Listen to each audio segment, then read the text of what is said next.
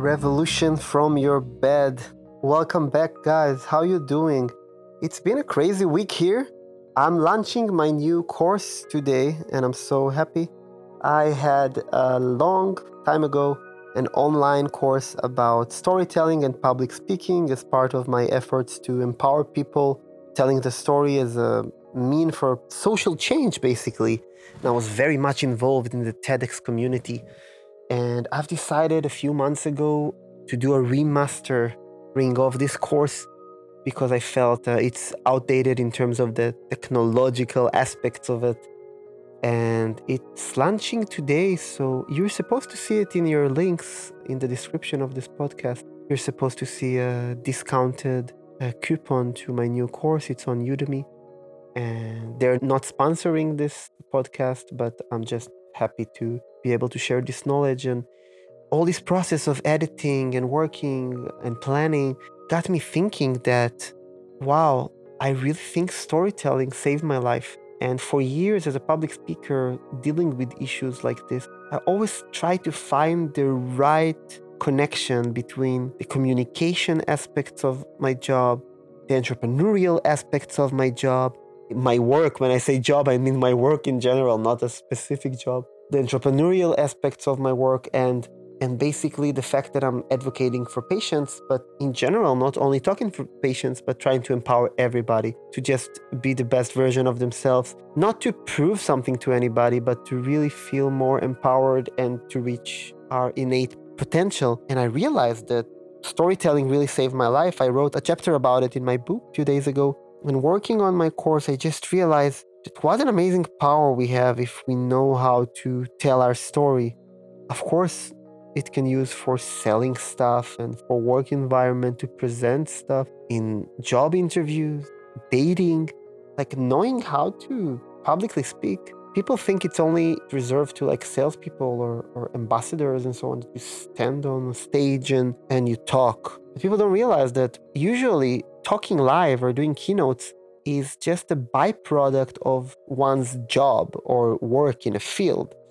There are very few people who are just publicly speaking because usually you need to speak about something. And I know I heard in some countries, I've encountered those general public speakers that they have like 25 different lectures on different subjects because they're good public speakers. But then there's something less genuine maybe about it. In my idea, the fact that you can actually stand there on stage means that you have something to say to the world. And then people ask me, hey, Roy, what if I don't have any story to tell? So that's why we're here today. And I want to tell you that everybody has a story to tell. And when I was in my darkest moments while being sick, I realized that if I cannot tell my story right, if I can't learn to properly organize the ideas that I had about my illness and present them to my doctors, I will be basically sentenced to death. Not by a chair or by hanging, but by not getting diagnosis and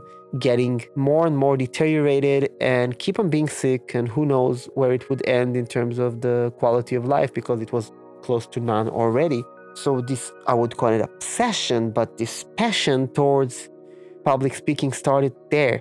I always liked it. I always felt so empowered when I talked to other people because I did some youth work when I was a youth as an instructor in the Red Cross and in other organizations and in the student council in my high school. And I was one of the founders of the school radio in my school. And I just felt that I'm very empowered when I talk to other people. And it's really a great tool for me. But when you're faced with the fact that when you try to tell something to your doctor and he's completely ignoring you, and then you change a doctor and you try more than 10 different ones and it's still not working, you got to change something in the way you present. And what I had to learn is how to learn what are my strengths and how do I take knowledge, assimilate it, and organize it in a way that can really help me achieve what I want. And I want to generalize it today, not to take it specifically to the technicalities maybe of how to speak publicly. You can find it in this course, and there is an ebook about it, and there are a lot of other great resources. I want to specifically engage the subject of everybody has a story to tell. And Now, during COVID, people are so obsessed with acquiring new skills and improving themselves, which is amazing. But I don't hear a lot of people trying to foster this public speaking thing because they think that, oh, there are no places to talk anymore, so I probably don't need to engage in this knowledge or acquiring of the skill of public speaking. I think now is the time to learn more about how to debate, how to speak, how to present, because we are going to live in a very different world post-corona. And it's going to take a few years probably until we can really be in major events like we used to be. And I think that because we are bound to our screens and there is like a tremendous loss of the intent or the intention when you talk via screens, because people cannot really read your body language as properly as they can do on a regular basis when they're in front of you. You need to better learn not only how to be mindful and how to be well read and all these amazing skills we're talking about, but also how to deliver your story. And when I look at people now in Zoom calls, which I do daily for my different projects, it's really lost in translation. And funnily enough, some people are great speakers, but when they speak on these calls, they're very numb. And I think that it's also a kind of show. Every video call that you have professionally, every video meeting that you have that it has potential to empower you, has a great power to change your life. And I think that that's why you should become kind of mini experts in presenting your ideas. So for the technicalities, you can go to the link below. What I want to emphasize is that I hear a lot of patients and people that are in transitions in their life that they really repeat these things that I kept on mentioning this episode, that I don't have any story to tell. And I think that realizing, fostering your own life story, and then learning how to deliver it can really change your life. I will tell you about my small case incident that I had with my doctors. When I finally found my diagnosis, it wasn't like I had a diagnosis and then I knock on the doctor's door and then I have a signature and I live happily ever after. Not at all. It took me a few more months to get diagnosis confirmed, because it wasn't enough that I know what I have, because the doctors don't care what you think as a patient in many cases. Some of them are greatly acceptive of your input, but eventually there must be a scientific process behind it. But for me to get from point A to point Z that I have this suspicion I have POTS syndrome, and I present the case to the doctor and he takes it seriously enough to send me to the test I requested, that's an entirely different thing. And there's a lot about rhetorics and persuasion. And you need to remember, I could barely walk. It was a complete different bias there because I was extremely neglected. I had very overgrown hair and beard because I couldn't shave. I couldn't go to the hairdresser. I was wearing this jumpsuit kind of looking pajama thing, because why would I change this tracksuit if I faint 10 times? You know, it was so hard for me that you sit there in front of the doctor and you look like this really person who doesn't care about himself. And in that point, they don't believe me that I'm even sick. So from there to pretend in my head that I'm this guy wearing a suit and a black tie and convincing a judge, like in those legal dramas, that he needs to accept my case and my evidence, it was all in my mind. There were very little I can do to change my appearance back then. And even if I try to do, the doctors are already been so overwhelmed with repeated visits by me. So it wasn't about the look. The creation of authority that I had to do in order to actually get attention was completely different. It was about the way I organized my argument. And back then I didn't have this ABC system of public speaking I came up with later. But what I did have is the knowledge that you have a very little time of attention span of the other person, no matter if it's somebody on the crowd or on a date or on a job interview or with a doctor appointment. And in those brief moments, maybe around 2 minutes, I basically decided that what I'm trying to do is to talk to the person's heart. I was watching a lot of TED Talks back then, and I've decided that I first of all come and tell my own experience.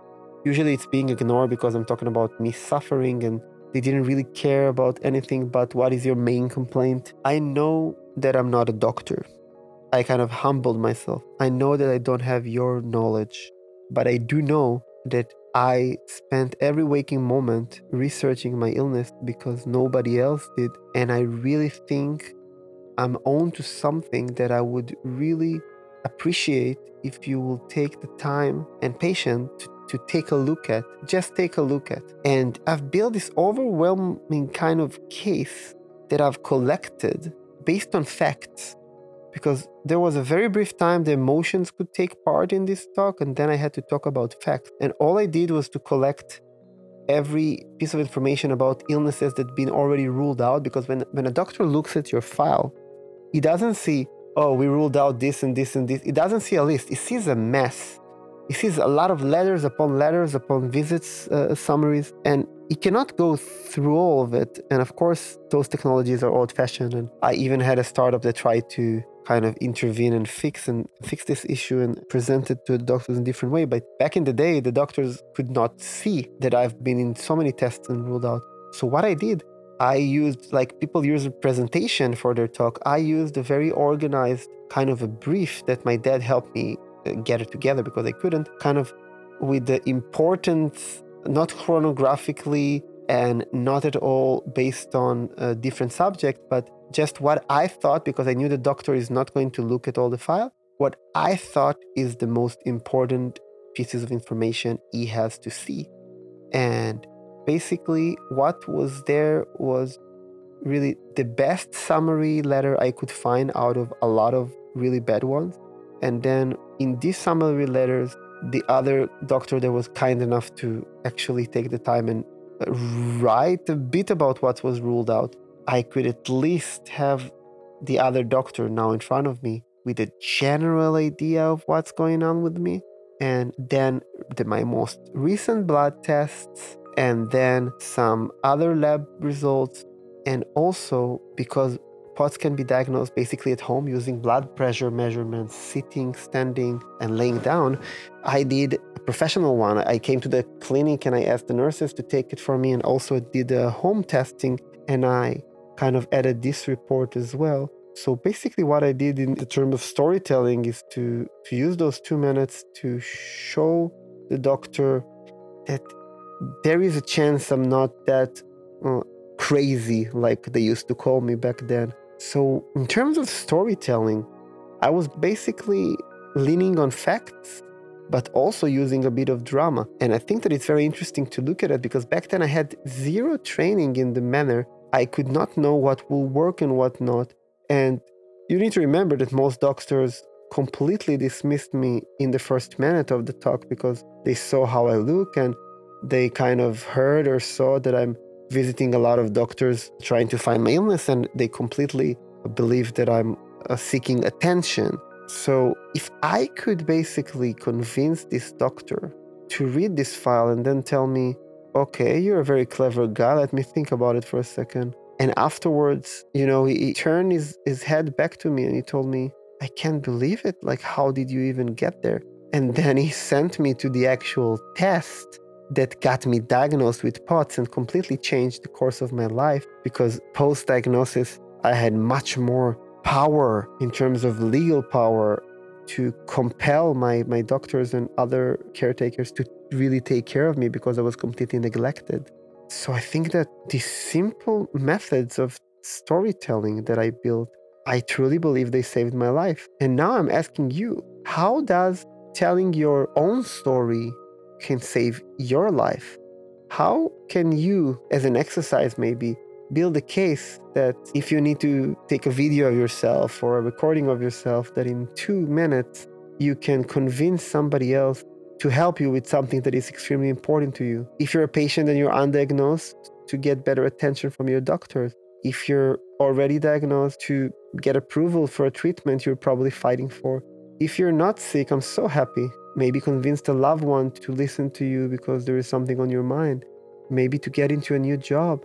Maybe when you're dating again soon, hopefully, to realize that a lot of dates fails because people are not cool or not nice, or so different. It's just that people are not trained in dating and they don't know how to tell their story. And we don't expect somebody in a day to take 15 minutes and tell about himself, but those 2-3 minutes that you know how to tell your story and present yourself can be really the difference between getting a new job, accepting into a degree, making it to the second date, getting a new client, selling something. It's really critical, and I had so much talks about it. I taught as a visiting professor a course at college about public speaking and storytelling, and the stories were amazing. It was always those students who always were too afraid to get up and talk were the one with the most amazing stories.